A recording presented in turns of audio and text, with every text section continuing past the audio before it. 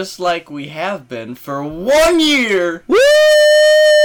we're back with a very special 1 year anniversary episode of, what are we even doing? This is, by WWE standards, this the is second anniversary. I was just Yes! just thinking about that. But yeah, this is great. And when I checked my schedule today at work and I saw that this episode was going to be coming out on the 18th, I was like, fuck yeah. 52 weeks of pretty okay free content.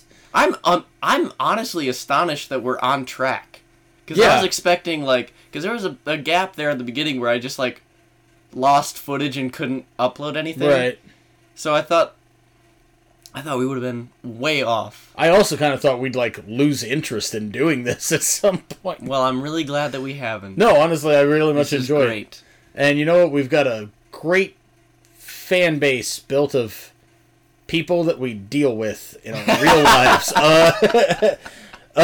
No, I touched on this on the last one. For real, if you have been with us from day one, thank you. This was kind of just a loose conversation that then we decided, yeah, you know what, let's make this some sort of an entertainment program. It was one day on a trip probably to Kansas City. Yeah, most likely. We thunk it up. We thunk up the idea, and hell yeah, man. And you know what? Haven't done it on the air. Done it privately. I'll do it right now. All the props in the world to you, man. Oh. All the props to Braden. He's Thank the you. guy who, provides the equipment. He's the guy who does what I'm going to call 80 to 85% of the work, honestly, of this podcast. Yeah, man. Wouldn't be a show without you. Happy to do it. Well, anniversary. Our second anniversary. To be fair. We're 1 year old on our second anniversary. To be fair. Hooty hoo. I wouldn't be able to have a podcast where I talk to myself, as is proven by the multiple times that you've made me vamp throughout the year. Imagine a supercut of just you vamping. Oh God, no! It'd just be Drek. But God, we've had so many fucking great shows. 52 of them. Mm-hmm. Well, we've had 51. This is the 52nd. I'm still on WWE time. You're right. Yeah, which is not Boss time, which is also not Spike Dudley time. Mm-hmm. But it should be Spike Dudley time, as he was the boss. Yeah. Before Sasha was an employee, really. Honestly, yeah. He was the boss before she even fucking worked there. Ass. I want Spike Dudley versus Sasha Banks. For the rights to the boss. To say. Yeah, honestly, yeah. But we've had guests on here, your other trainees, students. We've had our own friends on here. We've broken the format. Several we've done times. A lot. Yeah, we've done a lot. Remember that one time that we had Robert De Niro on here?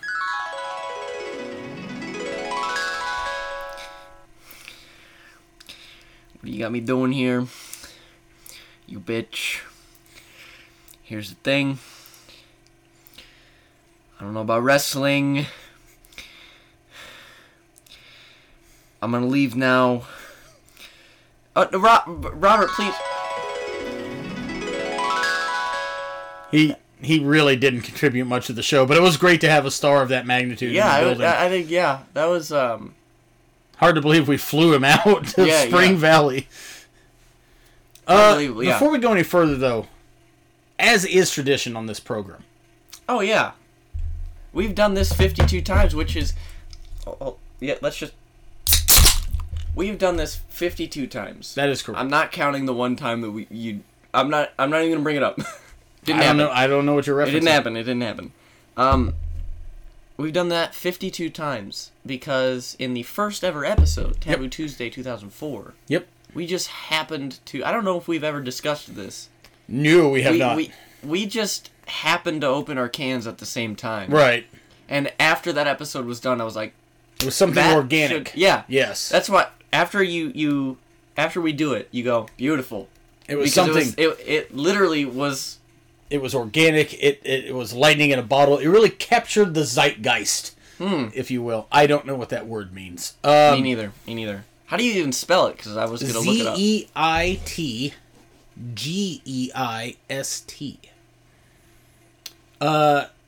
yeah, our first episode, Taboo Tuesday 2000. Defining spirit or mood of a particular period of history known as shown by the ideas and beliefs of the time. That's right. I could not read for a second. But yes, Taboo Tuesday 2004, that was... The one that you blew it, as you didn't watch the entire show. Yeah. Yes. Yeah. We got off to a great, somewhat rocky start, but yeah. If what a time to blow the finish than for your fucking first impression. So today's main event, and we're going to get there eventually, as we always do. Guys, we're talking about WrestleMania 30. Hell yeah. The last WrestleMania to have a number. Yeah. Also, once I found out what the deal was with that Vince said no more numbers on WrestleMania because it makes it seem old. Fuck off. I'm starting to just... I'm shifting from being a not fan to fervently against. Because it's like... Alright, let me try that again. In regards to producing professional wrestling that draws money, the WWE has so many things going for them, right? They have billions of dollars at their beck and call. There's the phone going off. An old theme returns. Guys, it's just another episode. Dude, I still remember the first time that your phone went off on this podcast. And so I was at work, and how goes it over there at Menards? It was fine. It was fine. Oh, dude, God. Why don't you shut your phone off? I don't know, man. You can't let that keep happening on this program, okay? I know. I'm sorry. It better never happen again. But so, like, anyways... And oh boy, did it happen again. Time after time.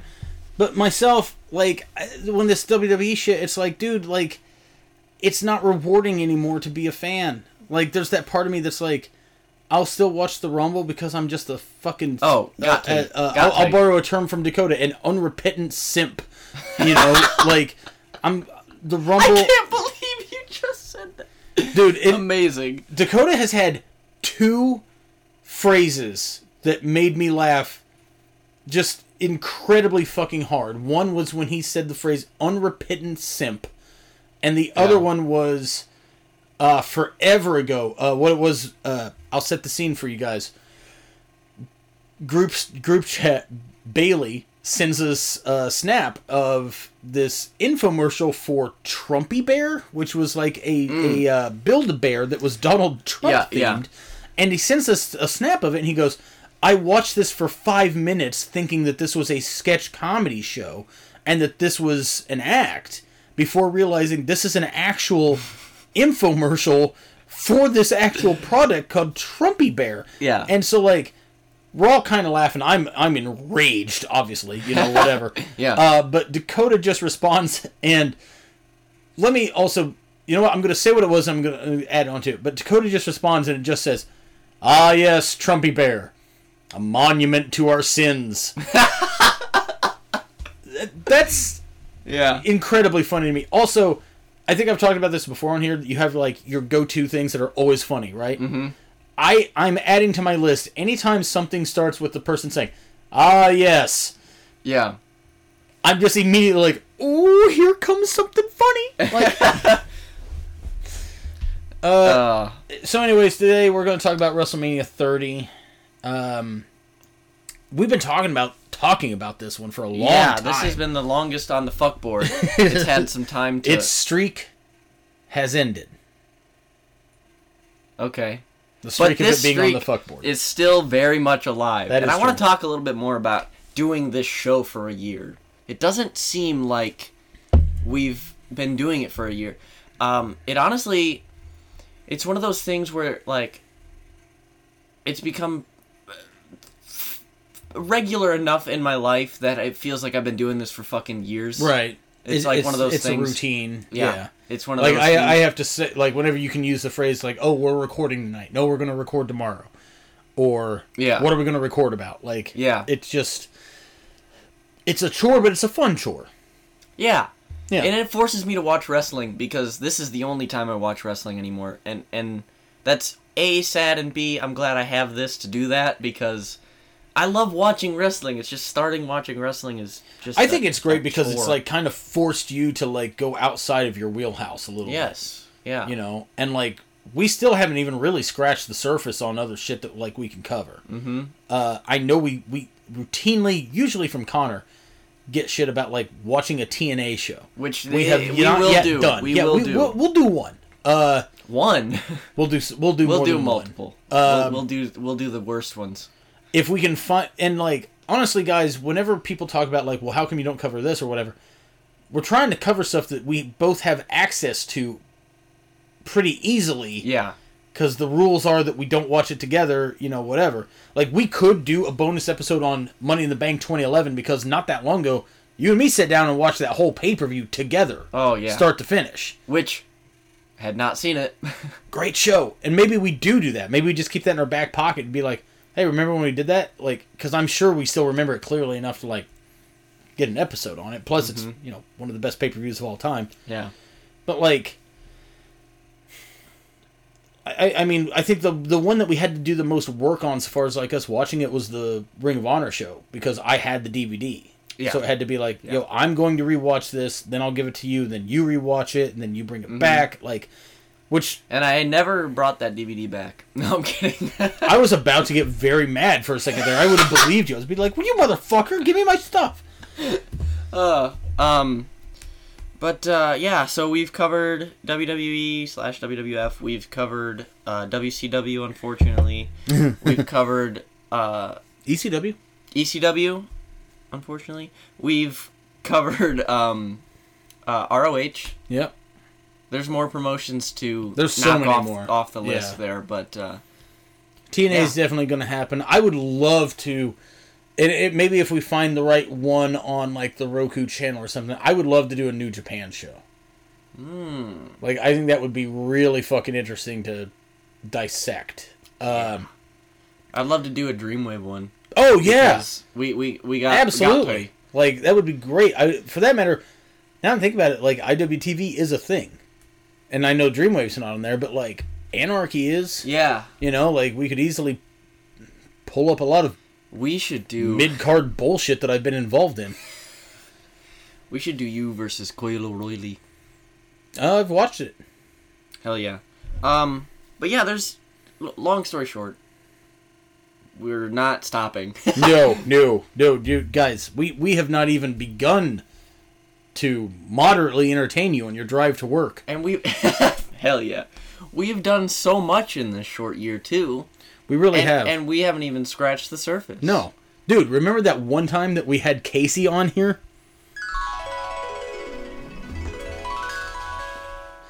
Hey, sweet! I'm the Dog Bernard! I'm the biggest idiot of all time!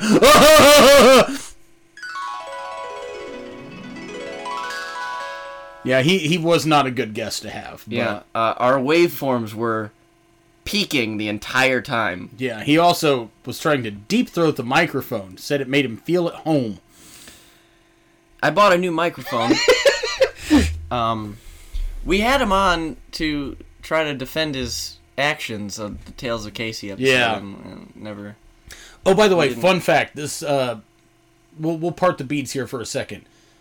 Somewhat recently at a Zawa show, Berna told Casey to his face about this podcast, which he seemingly didn't know existed, and specifically mentioned that we did a 2-hour plus episode just talking about him, to which Casey was nonplussed. Yeah.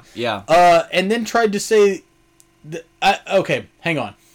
Berna that tried to apologize to me and said, I spilled the beans. I told him about the podcast, to which I'm like, you're not spilling any beans. it's open. It's on every possible platform that we can get it on. This is a public thing. We're on Google Podcasts, Apple Podcasts, and Spotify. I used to say that in every episode, and now I don't. Yeah, should we? I feel like it might be worth mentioning. Yeah, okay, well, let's go back to that. The point for this story, though, is...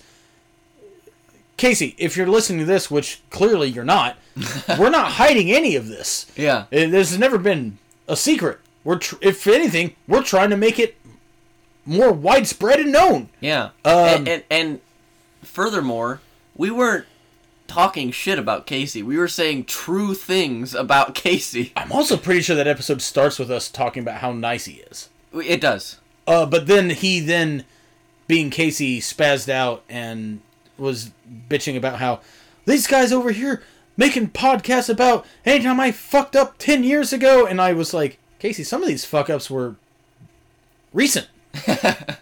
Like as little as a year before the podcast.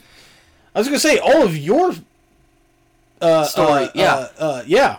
I've been in counting reffing like 2 years? 2 3/4 years. Yeah.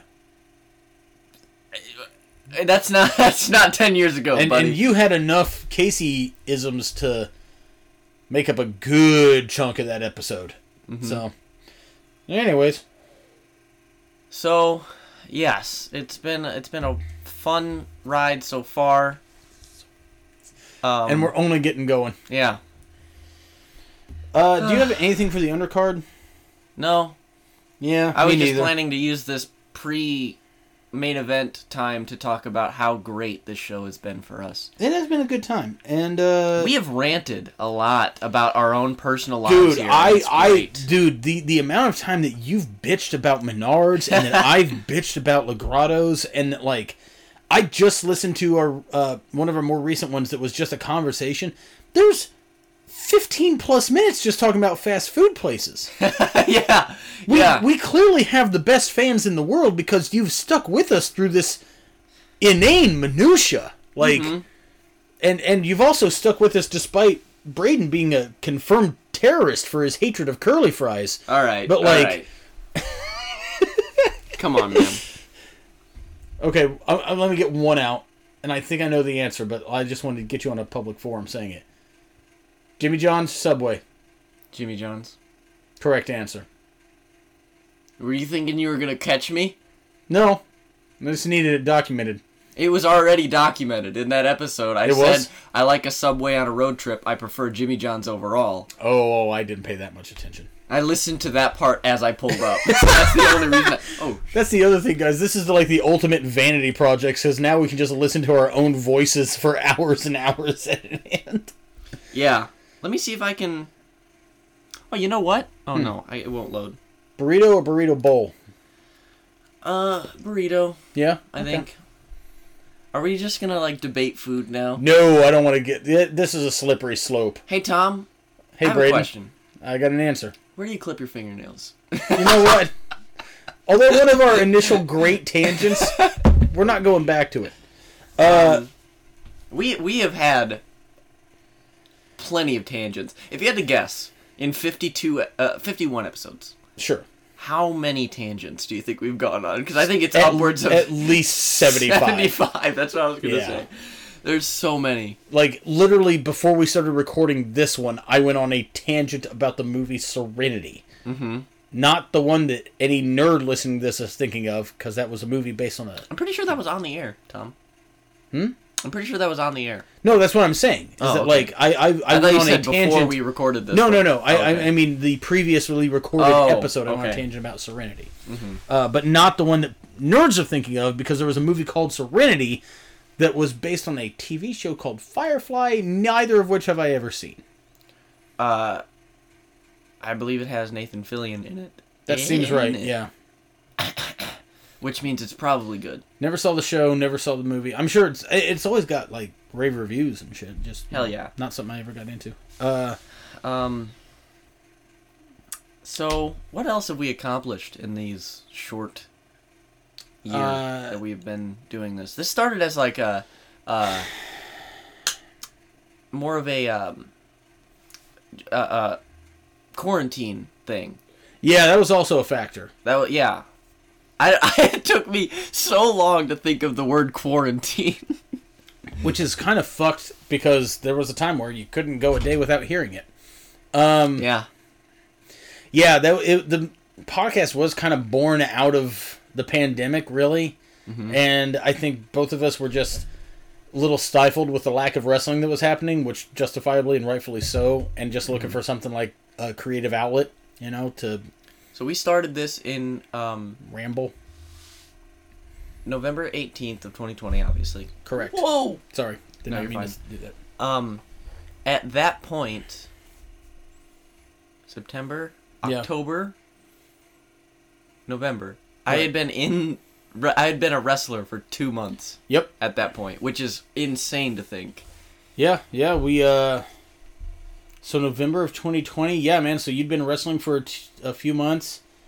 The election was about to get finalized. The insurrection was a few weeks, months away from happening. Dude, what a wild, just insane. You know what? Here's something that I do want to fucking rant about. Okay. These QAnon dipshits that just a few days prior to this recording gathered in Texas at the grassy knoll because they thought that Kennedy, as in John F., as in Back and to the Left, as in star of the Zapruder film, John F. Kennedy, was going to, quote, reappear and would run for office alongside Donald Trump. And they gathered there in mass, waiting for a not just dead, but very dead person. How does one get there? Dude, I had so many thoughts on it when I was watching this shit because I'm like, one, I'm disgusted, right? And I'm enraged.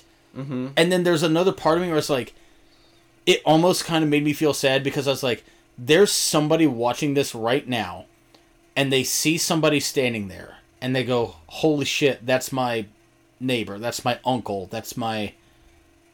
You know what I mean? As if they... But in the sense of, like, they don't know that you're living with, or related to a complete fucking moron.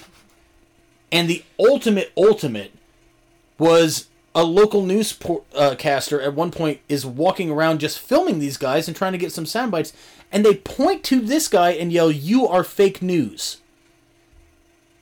The people who are waiting for Kennedy to reappear are telling the newscaster, who is only there to cover their presence, that he is covering fake news.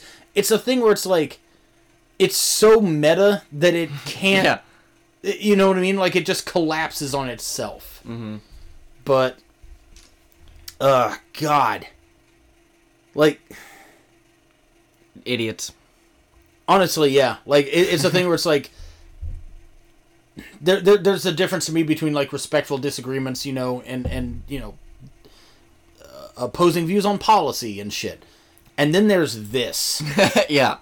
It's... Dude, get the fuck back to your house. Like, these people drive cars. You know what I mean? Like, I know that, like, the go-to joke here is just like, oh, these people have the right to vote. Fuck that. These dipshits are driving up and down the streets. For all I know, they think they're seeing ghosts. Like, God damn it. Let me open the beads for a second. Part the beads. I was just trying to find out. I was trying to log into Spotify on my Google machine so that I could check the stats for it, because I don't have a Wi-Fi card in my PC. I have to be hooked up to a landline in order to connect, because otherwise I can't find it. Because I was also looking on here to see if I can, because usually I have the stats right here, but it doesn't load because I don't have Wi-Fi. But okay. I was gonna do a yearly update for the amount of listeners we have and such. Oh, and okay. I'm not able to do that because I'm a piece of shit and I didn't think about it until now. But anyway, also, another thing for the future, we're gonna do a Q&A. Yeah, we are currently gathering questions via our lone social media post on Twitter. Mm-hmm. Yeah. Which, by the way, we were 9 episodes in. Yeah. Without a Twitter. Yeah. The 10th episode we had a Twitter, which is way earlier than I thought it was. I just listened to the 9th episode not too long ago, and okay. I was like, after near the closing ends, we're like, all right, we're gonna make this Twitter in between these 2 episodes that we record, and I was like, 10 episodes in when we had a Twitter? Right. That seems like way earlier than I would have thought. No, yeah. But anyway, yeah. I think Wowhead Podcast. I think also one of the things that people love about the show is like anytime that you and me butt heads, anytime that you and me like get into a tiff on something. We had a great debate. We did. We've had several. One of my favorite ones, I don't know if you remember this or not, was when we were talking about the ratings on like a thumb. Like the pointing of the thumb. And it was like, if I recall correctly, it went a little something like... What are you talking about? No, if the thumb is up, that's 90 degrees. I understand that. I'm if not it's at arguing 45, that. 45 is half of 90. I understand that. But do you though? In your logic... Yeah, go ahead. We have a thumbs down, right? Yeah. If you're here, this is 0. Are you saying this is the lowest rating we have? No, I'm saying that's then halfway. Why does half of 90 matter in this case? Because that's half of 90 mathematically is 45. 45 and 45 is 90. So whenever I say that there's a 45, you think I'm giving it a 50% rating? That's what it sounds like to me. Then it sounds like your hog is half up. Then what the fuck does that mean? That means your hog is down at a negative 90, which would be a 180. What are we even... What? I can't handle it. I can't handle it. You know what? If it was clock-based, that's fine. If it's star-based, that's fine. If it's just ticks on your imaginary thumb clock, that's also fine. It is thumb clock. It's thumb clock. Thumb clock? Thumb clock. Thumb clock. Thumb clock. You ass. I can't...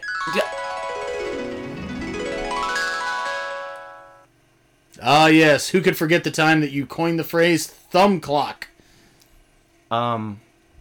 Just confounding. Anyway, so yeah, we've what a done great a lot. Trip down memory lane. We've praised Orton. We have debated each other almost incessantly, honestly, like to a point where sometimes even I'm annoyed by it. You're listening to your own show. God damn it, they're talking about Orton again. I know, it's like, God, I know this is my opinion, but do you have to keep hammering it home? We get it. Yes. Yeah, actually we do. Yeah, he's just fucking perfect. So yeah, we praised Orton. We've agreed on so many things. We've butted heads. We've had guests. We've been just ourselves. Yep. We've broken the format. We've returned to format. We fucked the format. I believe that is canon. At one point, we did fuck the format. Yeah, and gave each other a high five during it. Okay. We Eiffel Tower the format. Woo! We Eiffel Tower. That was one where I wish this was a visual medium because the look on your face was just priceless. We've made a friend and fan of the show, Pocket Volcano, deeply uncomfortable anytime that you talk about your dick. Yeah. Remember when I said I'm pork my white meat? Hold on. I kind of do. Can we find that? Pork my white meat. Oh no. Yeah, she did not care for that at all. Sent me a direct message on the Snapchat. Was just like, you gotta tell him to stop. She posted on Facebook that I am a menace and I need to be stopped. I will not stop. No, keep porking that white meat. Oh God. We've talked about that either. We've talked about shitting upwards. Oh, big time. We have laughed. I'm gonna call it too hard at shit jokes, dude. I refuse to believe this is your first time listening to this show. But if it is, turn this episode off and go listen to December to Dismember for an insane roller coaster ride through arguably the worst pay-per-view that the WWE has ever produced. As we sit in the living room in the morning and I start to day drink. It was so early for the amount of insanity that we had. Yeah, that was a keeper right there. Remember one time we had 5 people on? We had Coin, me, oh, dude, Berna, that was too much. That'll never happen again. 4 is the max. Yeah, and that is towing a line, but yeah, 4 is the max. Especially for this room. Yeah. Like 4 in the living room is okay when we've got like a good setup and everything, but like it was a good episode. It was. But it was just a lot all at once. You get a lot of heat going in here though. Yeah. What kind of heat? Arm heat? Eat? Rib heat? Reet? Shin heat? Sheet. Neck heat? Neat. Leg heat? Lead. Yeah. Ass heat? Hate. A seat? A seat? Ass eat. Ass eat? Is that what you just said? As opposed to eat ass. Oh my all right, God. let's not reminisce anymore. Let's move on. Let's get to today. This does seem like very much a the end of the road type episode so far. Let's continue. Yeah. Let's move on. So I can't wait for WrestleMania the 50th anniversary. some may call it WrestleMania 49. Some don't. But here today, guys, we are going to talk about WrestleMania 30, which I think by the WWE standards is the 26th anniversary of WrestleMania. Oh, God, they're off by that much. Coming to you live from the Superdome in Nolens.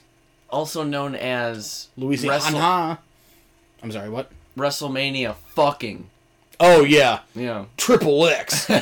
WrestleMania Triple X starring Vin Diesel. Oh my God. I'm an extreme sports guy, but the government's recruited me to do their bidding. Why? We don't really know. I'm not going to tell you to ever watch Triple X. That first one is one of the most...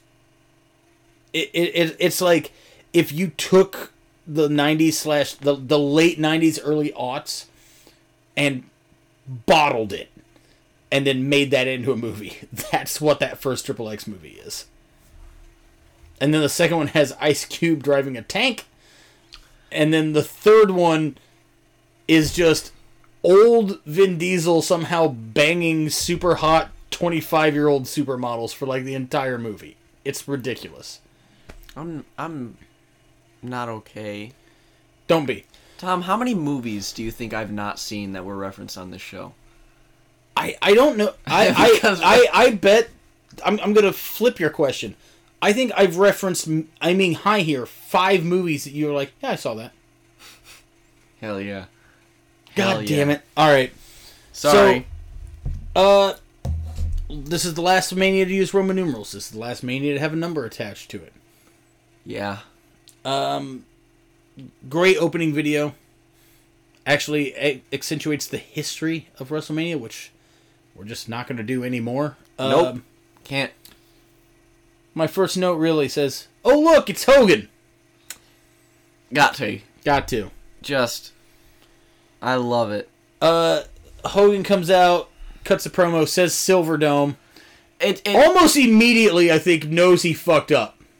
So, no, he says it. Yeah. And then he says it again. And then he realized. Okay, yeah. Then he realized, still wearing his stupid child sunglasses and his fake hair. But there's that one brief moment, it's got to be then after the second one, where he's not moving, and you can tell somebody at ringside is telling him, Superdome, you fuck! And you can see the look on his face. It's not a visual medium yet, but I will... Guys, cameras are fucking expensive, alright? And I don't have space on my phone. Yeah, we don't need this from you. Not you. I was so confused. No, I'm looking and talking to the microphone. Not a visual medium, but I'll do it. He goes, right here at the Silverdome. And he just, he smiles to himself because he realizes and then, the Superdome, brother. You know what's, here's the thing. I'm not a Hogan guy, and in no way, shape, or form am I trying to prop him up, defend any of his horse shit, whatever. Yeah. There is something about him calling it the Silverdome that I did find, I don't know, somewhat endearing in that, but not in the sense of rah-rah Hogan, but in the sense of oh, this old man is remembering something that mattered to him. Yeah. And and he does cover for it relatively well. Honestly, it kind of makes this whole thing better. It honestly makes the segment for me. So Hogan's out here yammering away, not knowing what building or state he's in. But the Silverdome is in Michigan, by the way. Yeah, I was going to ask that. What the fuck? Pontiac, Michigan. That's not on the other side. That's on the top of the country. Right. Instead of the bottom. No one has ever or could ever confuse Pontiac, Michigan with New Orleans, Louisiana. Having been in Michigan and Louisiana. Yeah. Very different places. Oh, yeah. Yeah. Just what? So then out comes Stone Cold Steve Austin. This was cool. He hadn't been in the WWE since they referenced it. Mania 27. Oh, wow. I think was the last time he was there. That's neat. Always cool to see Austin. He's wearing his Broken Skull Ranch shirt. Yep. Jeans, not dressing up for the occasion, which is fine. Why would you? It's all great. This is already kind of neat. Yeah. It's like, oh fuck, it's Austin and Hogan in the ring together. That's cool. Austin's promo, I thought was a little like vague. They were gonna fucking wrestle. Oh yeah. They were staring at each other, and I'm like, Vince is crazy enough to make this an angle. Yeah. Legit says, like, anytime I'm in the ring, I usually whip a man's ass and shit like that. It's like, oh, okay. Sure. Punch him. Something. Anything. Stunner. Why not? Nope. Shock of all shocks. Here comes The Rock. Yeah. Huge reaction. Mm-hmm. I don't think this was advertised or announced. I think Hogan was. I don't think Austin or Rock was. Hell yeah, man. That's awesome. This was, to me, very cool. I love this. Stone Cold calling it the Silver Dome. Yep. So fucking funny. Crowd's now in on the joke. Yep. Hogan is actually like, LOL, you got me, whatever. I fucked up. Like, The Rock comes out. He does his finally. The Rock is back in New Orleans, Louisiana. The Rock is also back at WrestleMania, but most importantly, The Rock is back in the Superdome. Yes. And looks at Hogan, and you can just see Stone Cold in the back. Head just goes back, losing his shit. Yeah, it's so fucking funny. And like, you know what? Small note here.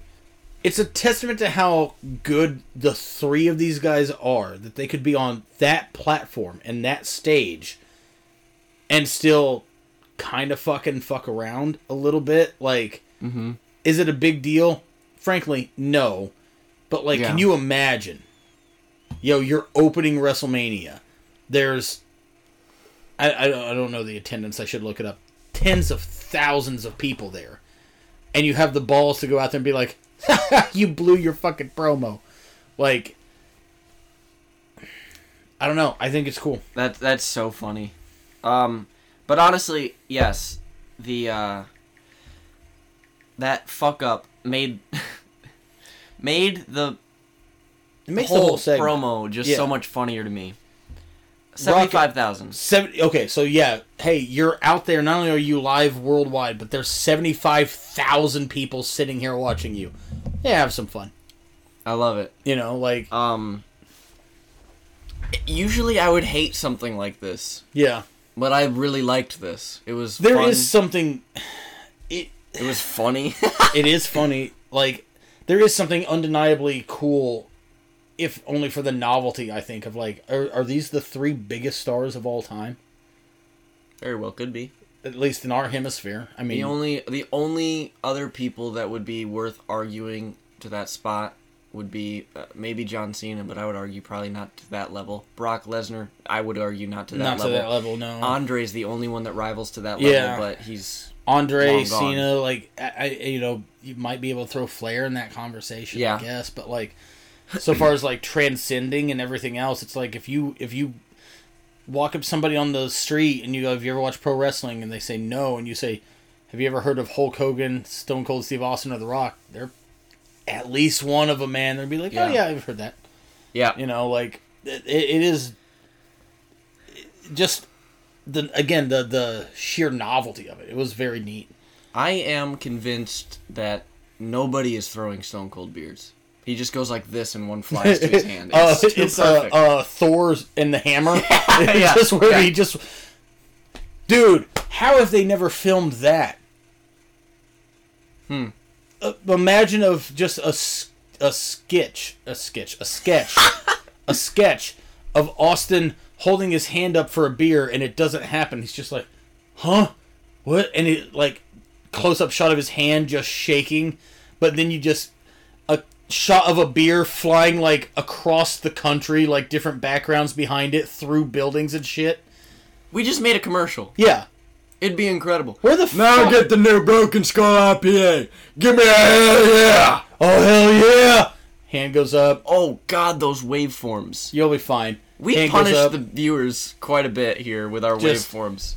But then, like, the hand goes up, nothing happens. She's like, I don't understand. But then you just can of the IPA flying over the country from some undisclosed location with that.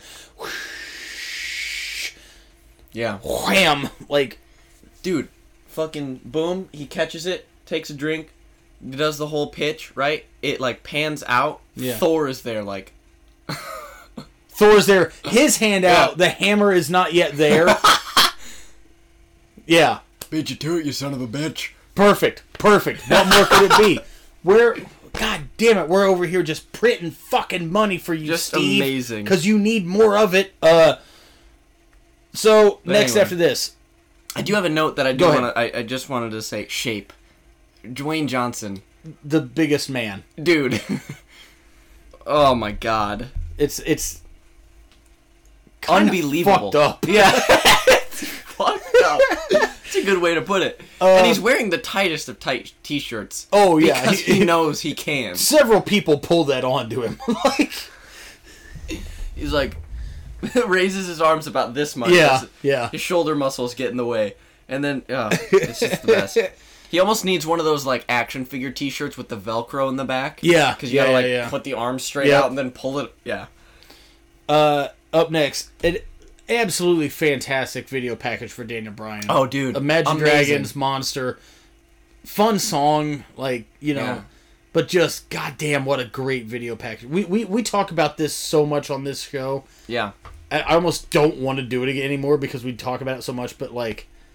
Well, got to. This is a fucking stellar fucking video package. Unbelievable. So one of my notes here just says, this was not the original plan, by the way, for this WrestleMania at all. Correct. The original plan gave us two of the greatest songs ever made. The acoustic versions of Orton and Batista's theme, yes. Yes. Original plan, it was going to be Orton versus Batista in the main, Kane versus Daniel Bryan, and Punk versus Triple H. That was the original plan. Punk leaves after the Rumble. Daniel Bryan, the audience just will not be denied. That's what they want. And for a rare moment, they actually listened to the audience and pivoted. And that would be the last time. Good. Ever. One of, if not the, yeah, man, like Daniel Bryan's a guy that we haven't Bryan Danielson, I'm sorry. We haven't talked about enough on here, but like if you talk about somebody like that whole idea of like make yourself undeniable, nobody has ever encapsulated it more than that fucking guy. Like you and me watched him wrestle in front of 1,500 people in the Chicago Fieldhouse. Yeah. Meg watched him wrestle in front of 10 people for Ian Rotten. Amazing. You know what I mean? Like the dude just would not stop, and like I loved his promo. Like I was at All Out when he debuted for AEW, which the reaction was just incredible. Just like honestly, I can't incredible. Yeah, I can't even describe it, frankly. But his promo about it, where he said, and this is kind of a reference to Punk's thing, which is fine because you have different experiences, whatever. But when he said, I never left wrestling, I took wrestling with me wherever I went. That's dope. And he's right. Yeah. He's completely right. And you know what I mean? Like, dude, like... He brought the word wrestling back to WWE for a while. And still made it work even for that audience, which... is unbelievable. An argument can be made they don't care about that shit, but like... They don't. Yeah, I agree, but like... Dude, fuck yeah, Daniel Bryan. Bryan Danielson. Yeah, he's Bryan Danielson now. I gotta fucking shift up here. Keep calling him Buddy Murphy. It is fucking infuriating. That's... Okay. Anyway, so we got him versus Triple H. Triple H's entrance here. It's real good. Featuring... It's, of course, the Valkyrie rock opera, but yes, featuring... Charlotte, Sasha. Alexa Bliss. Neat. Yes. Is this a science moment? It could be. You're there's some science there. Yeah. One of them has science. At least. Yes. Only. Great entrance. Triple H always kind of usually has pretty good WrestleMania entrances. My favorite one was when the dry ice blasted him in the stomach. That's not great. That's so mean. And he's just trying to look like a badass while he's knocking that shit off him because it burns so bad, I'm sure. Holy Lord. Like him just walking out of the thing, just being like, poof! How does that get fucked up? I don't know. My favorite, honest answer, my favorite Triple H Mania entrance was the one with the Spartans coming out of the tunnel and the shields together. I love that. That was great. This match, though. Oh, I loved it. Arguably the best opener in Mania history. Okay. I would say it is. All right. Ton of time. They get a ton of time. Yes, and they work it like it's the main event. It's great. It's fantastic. The amount of fucking ads that I've experienced on this show. I meant to ask you about this because so on my Peacock it would just fade to black and then just come right back. There was no commercial. But it was very annoying. Bitch. What I had to wait through 45 seconds of fucking ads. Oh no. Sometimes 30, sometimes 30. Sometimes if I'm lucky 15. It was like a real short one. Yeah, cuz NBC doesn't have enough money. But fucking pigs. God, dude, the amount of fucking ads. Keep in mind, we're at the beginning of the show. We're in the opener. Yeah. And I already have that note. Oh, God.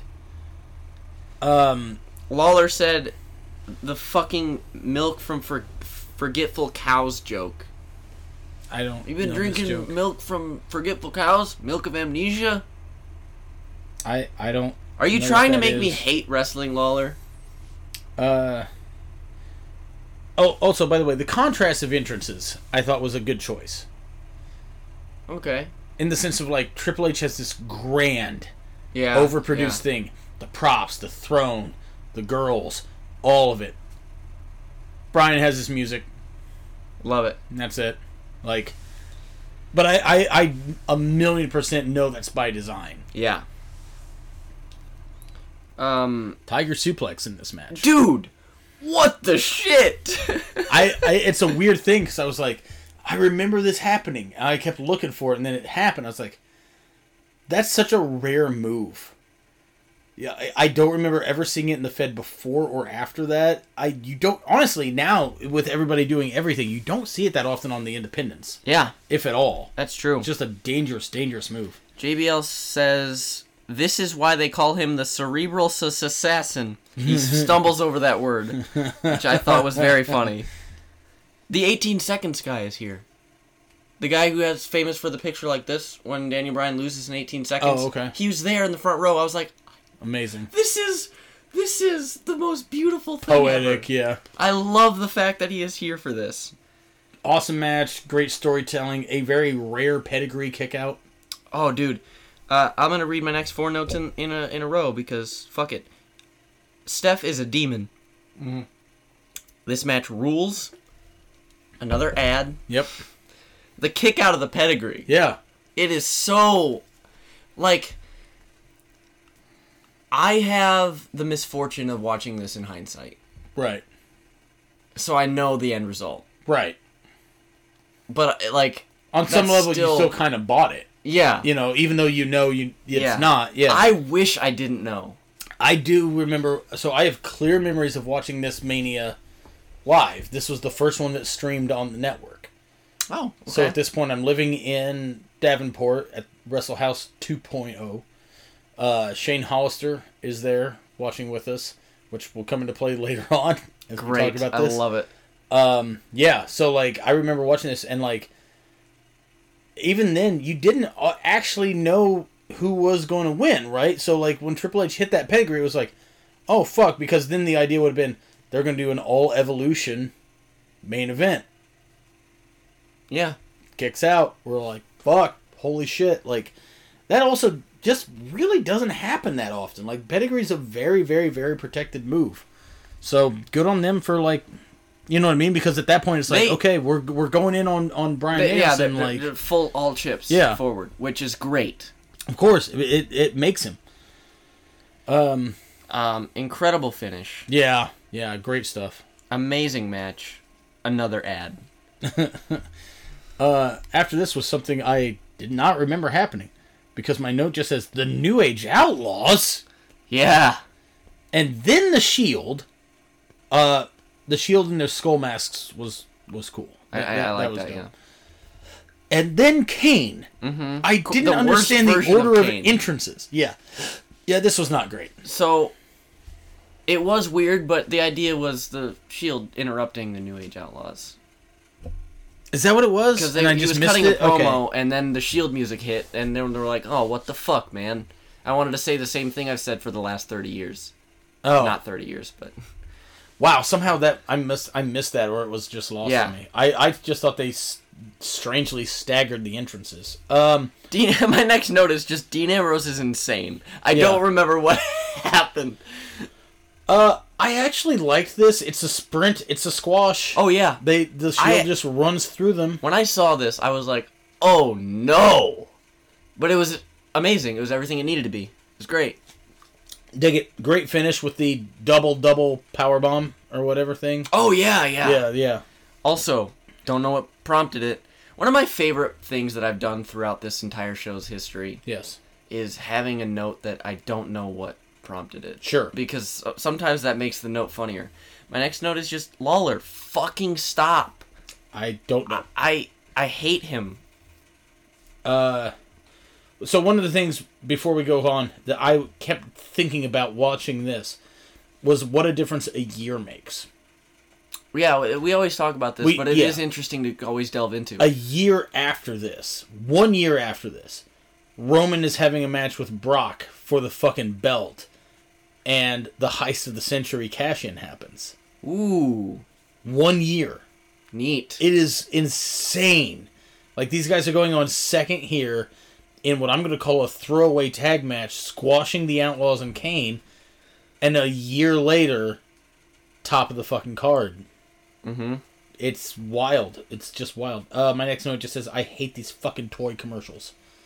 Because I think this is when they have, like, the Legends guy in the back playing Slam City, and it's just a... This is for babies. And all these guys are so old that the babies don't know who they are. Yeah. So who the fuck is this for?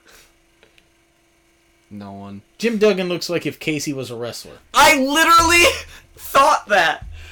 We've been mentally synchronizationed up. Woo! I stumbled through that, but... Yes. We have... That's the 2 episodes in a row where you have a note that I thought while watching this. Let's try to get Casey to start referring to people as tough guy. How many $1,000 pairs of gears, tough guy? How many 13-hour matches, tough guy? I can get tough guys in spades. Yeah. That's good. Another ad. I noted every single one. Andre the Giant Battle Royal. I believe this is the first one. Hell yeah. And you know what? We have all the jobbers who get the jobber entrance. You know who comes out first? Well... New room, new view, new crew, new do, new shoes, new pooch, broom, broom, new poo, do, you flew, we screw, loose cooch, gonna goo. It's, You say loose cooch? Yes, I did. Holy Lord. Also Sheamus. Jesus Christ, man. What? Loose cooch.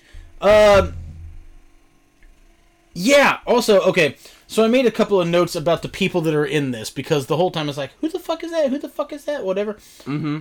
Is Otunga still employed? At this point? Yeah. I don't know. Oh my god. Fuck Del Rio. Mm-hmm. The Wendy's girl, a.k.a. Heath Slater. The crowd used to chant Wendy's girl at him, which I want to make this very clear. is so stupid. Because there is no Wendy's girl. That's who Wendy is. Fox News pundit Brodus Clay. Also, confirmed cuck Brad Maddox is in this. Maddox. Because some asshole is walking around with tights that say GM on them, and I'm like, who the fuck is GM? Oh, that's who that is. Yeah. Verified, certified cuck Brad Maddox. I love it. Legally identified cuck Brad Maddox. Registered cuck. That's right. Card-carrying cuck. Oh, I could say something that I'm not going to. So, I saw Why? Cody Rhodes okay. call for Sheamus to go grab Fandango. I don't know. I just noticed that happening. Oh, that's another one. Talking about the difference a year makes. A year prior to this, Fandango debuts at WrestleMania against Jericho and wins. Wow. Yeah. Another ad. Also, speaking of Fandango, when he gets eliminated, he's over as fuck. The whole crowd's doing that fucking dance. Yeah. Like, I liked Fandango. Me too. Can't believe they fucking fired him. I liked Fandango, but I love Cesaro. That's my next. Oh, yeah. Dude. Yeah. Just so fucking good. Also, this Kofi spot. I think that's the best one that they've ever done. The Kofi spot? I think it is. It's terrifying. I didn't know what was happening. So he gets popped over the post. Me and Meg are watching this. We both go, oh! Yeah. Thinking like, oh, he's dead now. We've just been watching a ghost for the past several years. Unbelievable. No Great talks stuff. about this because it's not in a Royal Rumble, but that is the best elimination It's tease. tease, yeah, that they've ever done with Kofi. That is so fucking insane. I can't imagine having the balls to be like, yeah, let's do this. Yeah. You just throw me over the rope, over the post. I'll try to get my feet on the steps and just eat shit and then make my way back in. Has Kofi ever failed in a near elimination? Because he's fucking batting 1,000. Dude, just unbelievable. This closing stretch is fucking awesome.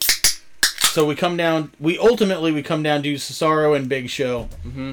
Great stuff. My note on it just says unreal finish. I just wish it had stuck. Mm-hmm.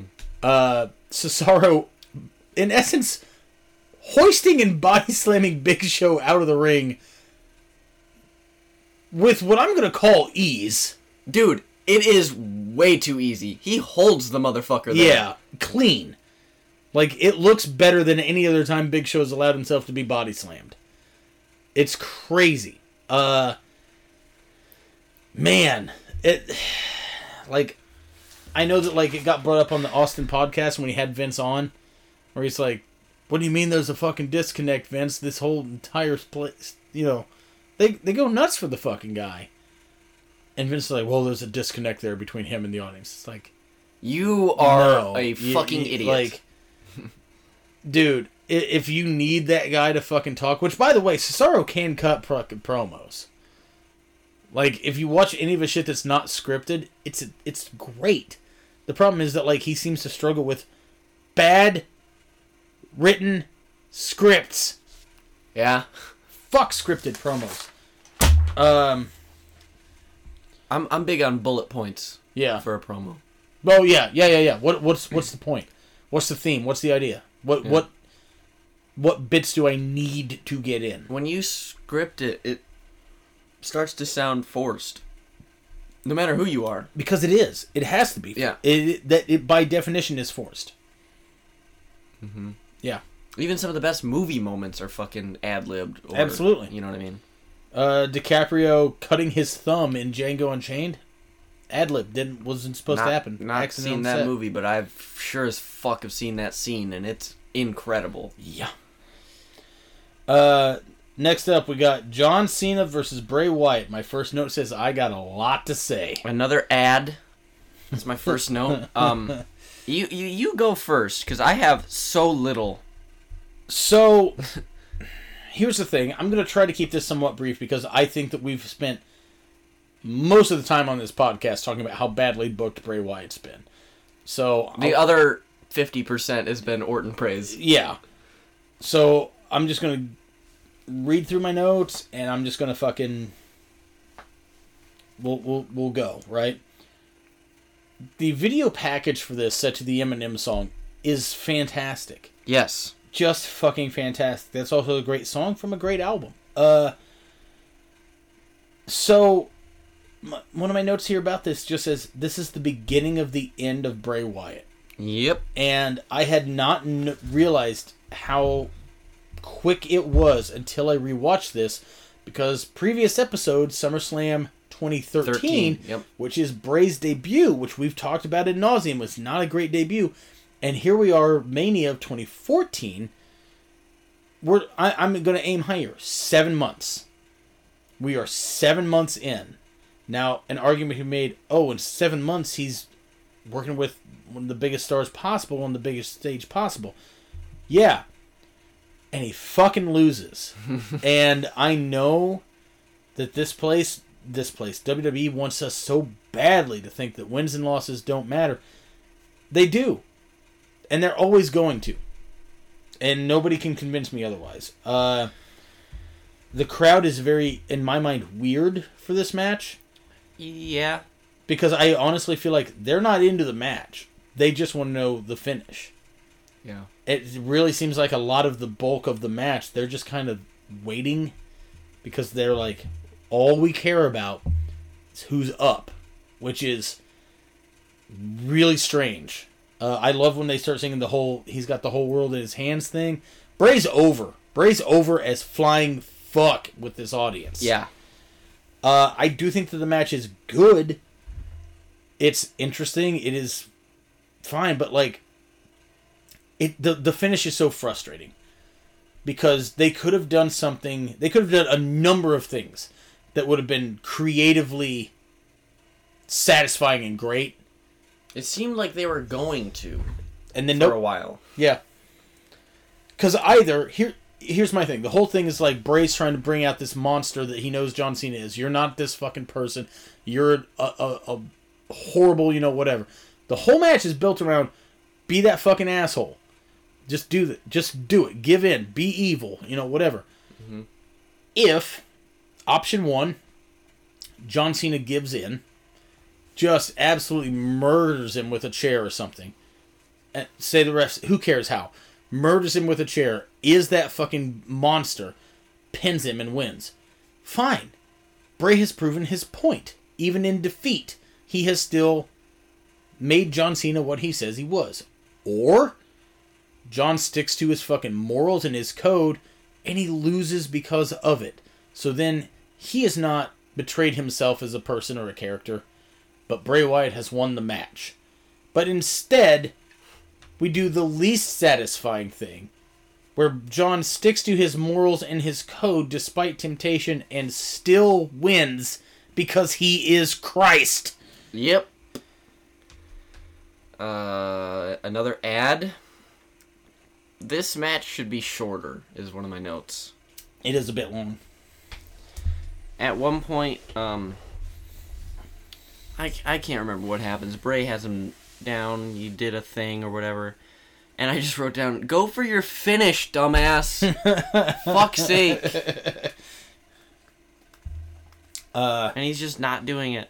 I fucking hated it.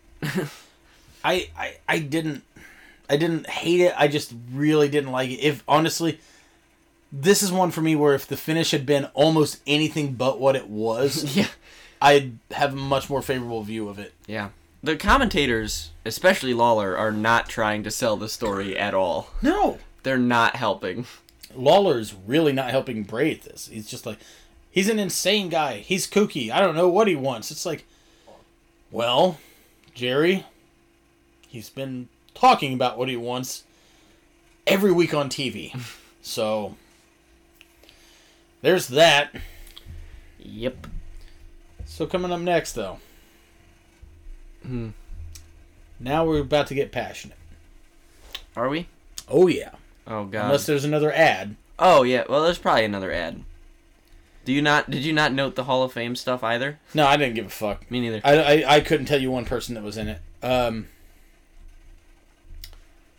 So we got Brock and Taker now. Yeah. 1-21-1. Mm-hmm. I will say this. I have rewatched the finish of this match, like the closing few seconds, 50 times. I have never, until this, gone back and rewatched the entire match. Okay. This is interesting. I remember at the time, in that house, in Davenport, with everybody gathered around, we didn't like it. Didn't think it was very good. And when that finish happened, everything stopped. Shane's, at the time, girlfriend was like making food for everybody. She wasn't a wrestling fan, you know, but was respectful enough to know it's our thing. Everything stopped. And she like pokes her head in the room and goes, "Was that supposed to happen?" Like, it was...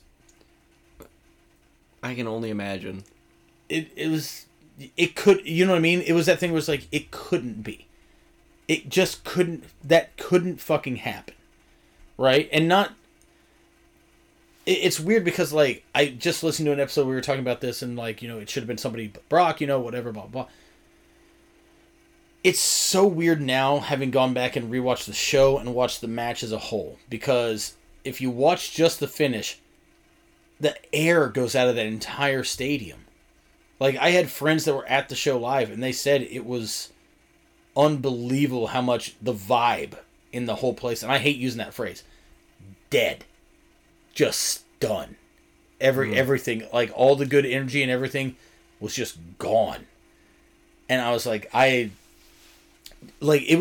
felt it on TV in your fucking house. I cannot fathom what it was like being there live for it. Having rewatched this now, this match is not good, but it is so much better than I remember it being. I remember this being horrid and just awful and uncomfortable to watch. And it's not that. It's just not over. And I think that when Taker gets his shit rocked is on the floor. Okay, yeah, because I looked for that, because I remember he throws a didn't kick, really spot. Lesnar catches his foot and, like, basically tabletops him or whatever. Dumps him on the floor. I think that's it.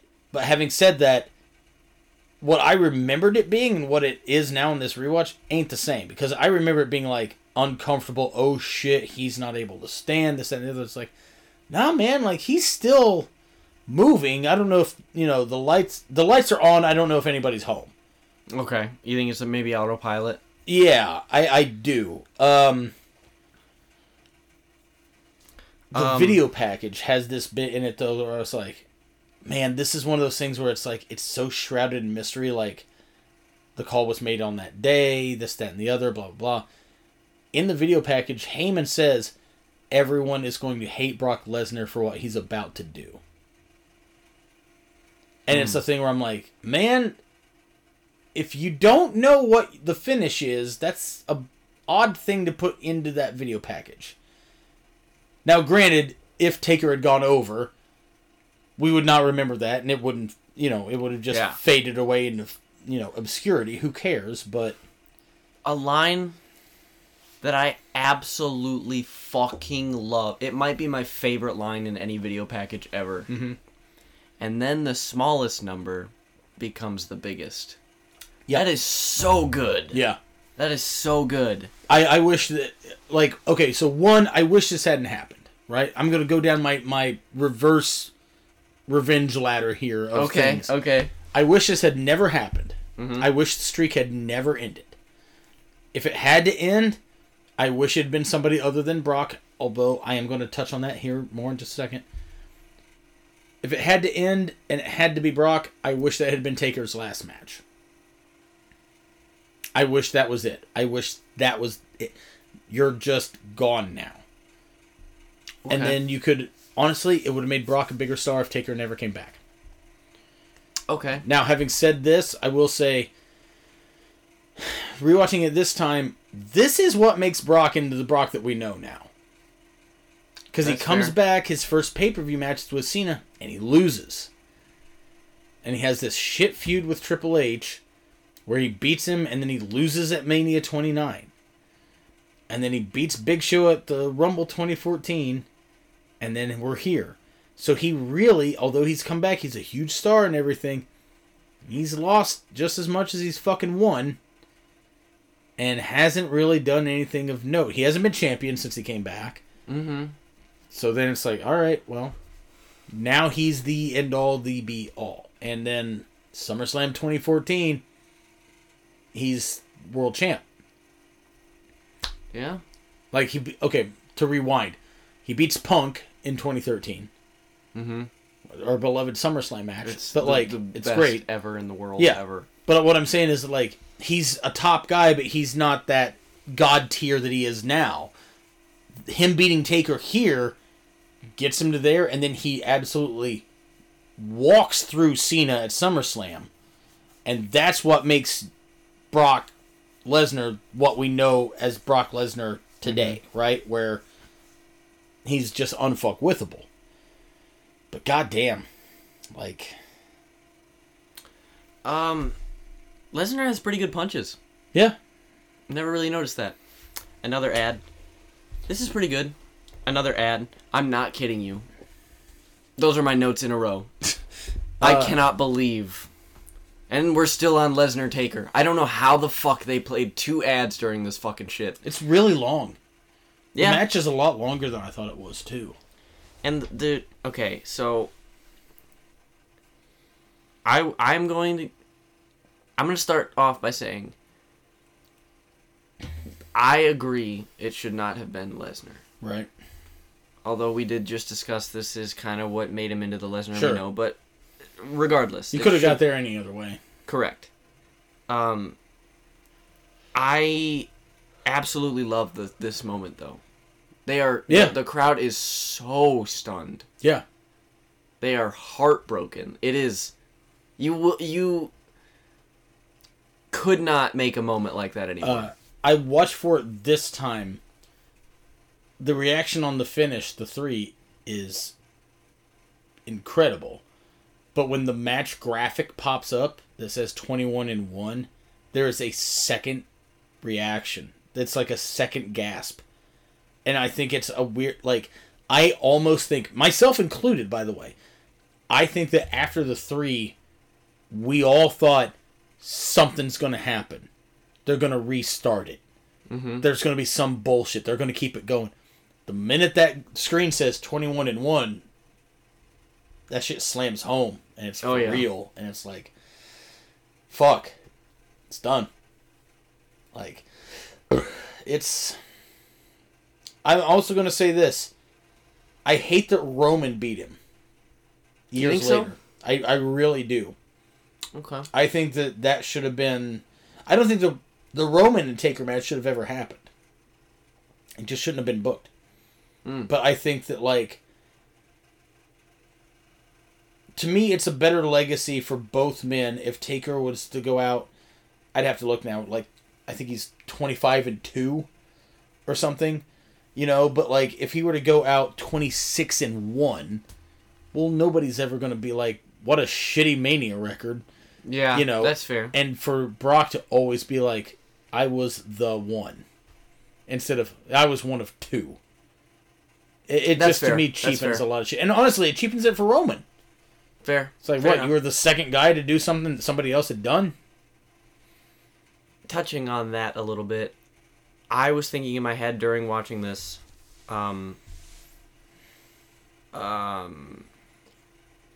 thinking about fantasy booking the end of the streak. If you had that power to fantasy book it, you have to end it. I think the absolute best course of action would be, and now this is the ultimate fantasy book. Sure, right? Sure.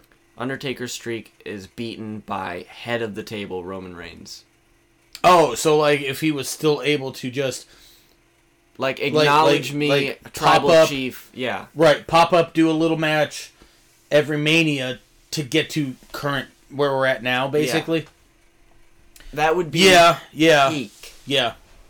That would be the ultimate. Like, that's the only one.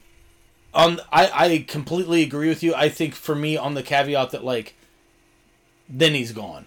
Yeah. Yeah. Like, whether or not head of the table happened earlier or I'd whatever happened. Like, imagine he beat, like, dude, one of my fantasy booking things for this specific Mania, because at Rumble 2014, it's also Cena versus Orton for the belts. And I think it's their last pay-per-view match. I'm not positive. It might be. But also at that point, everyone was so sick of them having matches that the crowd completely massacres the whole thing. I've seen clips but of it's this. fun because they do the finisher exchange, which it's just cool to see Cena do an RKO, you know. I love it. But fantasy booking now, or at the time where I thought it was going to go, I thought Orton was going to beat him clean. And I thought we were going to make that the defining moment of his career. Like, yeah, man, I've won all these titles, youngest champ, all this other shit. I beat John Cena. Even if it's only the one time, whatever. Monday after the fucking Rumble, the next night, Cena promo. I failed. I'm not going to be in the title scene at WrestleMania. I did not win the Rumble, this, that, and the other, blah, blah, blah. I've done this, I've done that. There's only one thing that I have not done.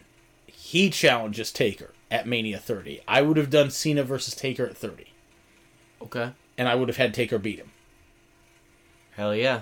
So, like, your idea of, like, the ultimate in fantasy booking? Absolutely. Because then I would have just been like, Mark, go home, work out, train, rest, whatever. We'll bring you back for 31. We're going to keep this thing going until the time's right. Or we'll just let you go home. My original idea for who should have beaten him was Bray. Yeah. And they did it at 31, and it wasn't great at all. But, like, also, evidently, Bray, like, rolled his ankle badly that day in the ring, like, warming up, which helps the match suck. Which helps the match suck. Yeah. I love that. But I also, like, that's assuming that they had booked Bray better. But anyways, yeah, man. Heavy shit. Let me read my next two notes. Go ahead. I'm not going to watch this. This is a clusterfuck. Divas? Yeah. I felt bad for him, man. Like, how do you follow that? You couldn't. No one could have. I don't even know what this match was. I don't know what it was either. I think this match is only and I think... It seemed like I thought it was a tag, but it's a scramble. Yeah. I think they knew this too, going in.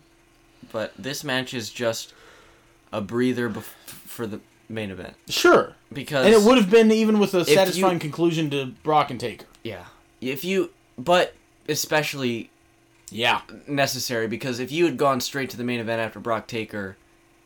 It wouldn't have... You know what I mean? The unfortunate term for this, and this time it absolutely fits, is the diva spot. Because for years they always put the women's title match right before the main event, and it was because, this is time for people to, like, relax, get their win back, go to the concessions, go to the bathroom, whatever. Is that fair or cool? No, not at all, but fuck, that's what this is. I straight up didn't know what this match was. I was watching it, and I was just like, this seems really rushed in a lot of spots, and I don't know what's happening. I didn't even realize it was like... I straight up thought it was like a fucking 6-on-6 or something. I could not tell what was happening. At one point, Natalya tries to get the sharpshooter on three people at once. What the fuck are you even... What? Also, it's so rushed. Yeah. And I also know that, like, their time got cut because Brock and Taker went long, and Taker took forever getting out of the ring because he was fucked up. So their frustration, I think, is very real and justified. But yeah, there's a lot of shit where it's like, Natalya looks around when she's got like 6 legs in her hands, like looks around like, yeah, you're all gonna pop it. And it's like, nobody knows what you're doing. You know what I mean? That, and it's like, we just watched the worst thing ever. Like, it sucks for them. They're just put in a position to fucking fail. Yeah. Also, Rosa Mendez is in this? And Oksana? Yeah. I don't know. Rosa Mendez might be the worst. Looking like Jafar. Yeah. Also, my last note on this for the finish just says, I hate standing submissions. Okay. What? Okay. It's fall down. Okay. Like what was AJ's finish here called? Was it Black Widow? Yeah. It's like a standing ab stretch kind of thing or whatever. What's stopping me from just falling on you? Why am I holding you in the air for you to hurt me? I don't know. And I'm not just saying that for her. I say this for all of them. No, that's a good point, yeah. I hate it. Bob Backlund needs to be in a mental hospital. Yep. That man is fucking insane. And this was 7 years ago. They introduced the legends that are there, Bruno Sammartino and such, and all them. And they'd cut to Bob Backlund, and he's snarling to no one. Yeah. What is going on? No, he is insane. Oh, yeah. He, supposedly wouldn't sign autographs unless the person could list every president of the United States in order. He ran for office at some point, because he's in our beloved 2000 Rumble, and I don't remember what it was for. It was like a local Senate thing, maybe? I'm not positive. Ugh. The man was world champion for 5 years. Or something, maybe 3. Something, regardless, it's fucking insane. Yeah. Amazing. He's insane. Main event time. Live music for Randall. Like it. Dig it. I wish the motherfucker didn't stumble over the words sometimes, but he did. Another ad. I have so few notes on this match. I do too, really. For a good reason. I loved it. Yeah.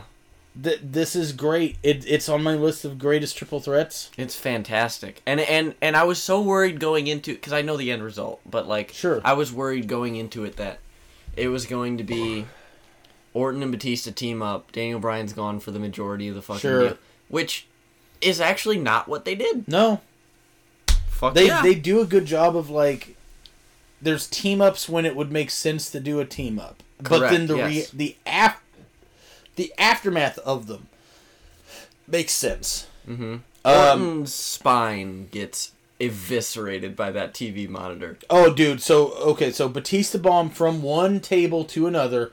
Orton off the steps with, we're going to call it a not RKO. It's a neck breaker. It is a neck breaker. He does it in the same motion as an RKO, and I don't know why they keep calling it that. Because it's not. It's a neck breaker. But he absolutely lands on a monitor and just seemingly. And this is back when they had the big block monitors. It's just a cube of steel. So, okay. I didn't make a note of this, but I am going to say this is my insane conspiracy theory about the booking of this show. Oh, no. Which, by the way, I think has been proven to be false by numerous interviews and documentaries and shit. I truly thought that because going into it, we as fans all kind of assumed, especially after Bryan beat Triple H, Bryan has to be the one winning the world title. There's no way they're not going to do this. This has to be the finish.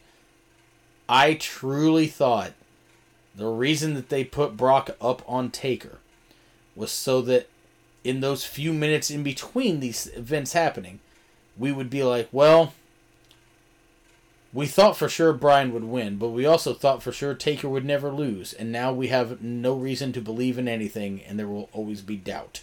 That is dumb.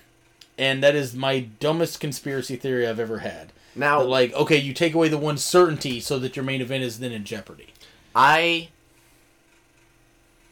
do believe that helped with uncertainty, but I don't think that was the reason that they booked it that way. Yeah, I concur with that. For sure. This match is great. It's so good. Props to all involved. Yep. Unbelievable pop. Yeah. Just great. And, yeah, man, just what a great fucking way to end the show. Mm-hmm. What a great way to start and end a show. No, I agree. Just unbelievable. Overall, I loved the show. I actually thought this was a very good WrestleMania. I'm going to give this... Oh, man. A thumbs up. Yeah. At a 90 degree or a 12 o'clock, whichever your rating symbol says. I still fail to see your logic, sir. Anywho, yeah, watch WrestleMania 30. It is actually good. Let's wrap this up. It's very late. I have so much shit to do tomorrow. I can't wait to go to bed. I'm stoked. To go to bed? Yeah. Just unbelievably. I am amped up to get unconscious. Isn't that the best when you're looking forward to sleep? You're just like, I'm intently going to lay down. Like, I will be playing video games with my stepbrother, and I'll be like, dude, at 12 o'clock, I'm going to get off and go to bed. And then I'll be looking forward to that time until I'm done playing video games. Now, do you get off before or after you play the games? Ba-da-ba-ba-da-ba. Whoop. So, in the context of the way that the implication of that question, yes. Before. Okay.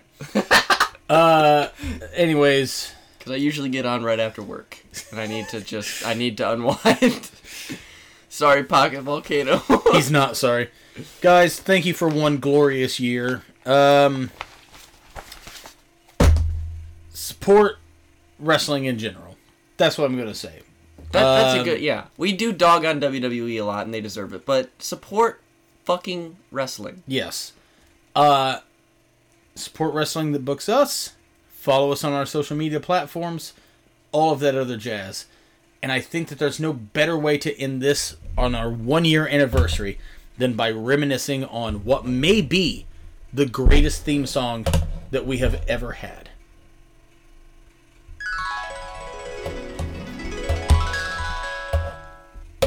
You gotta click the mouse first. Try it again.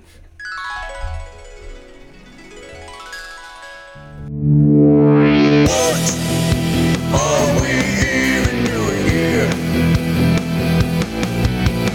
What are we even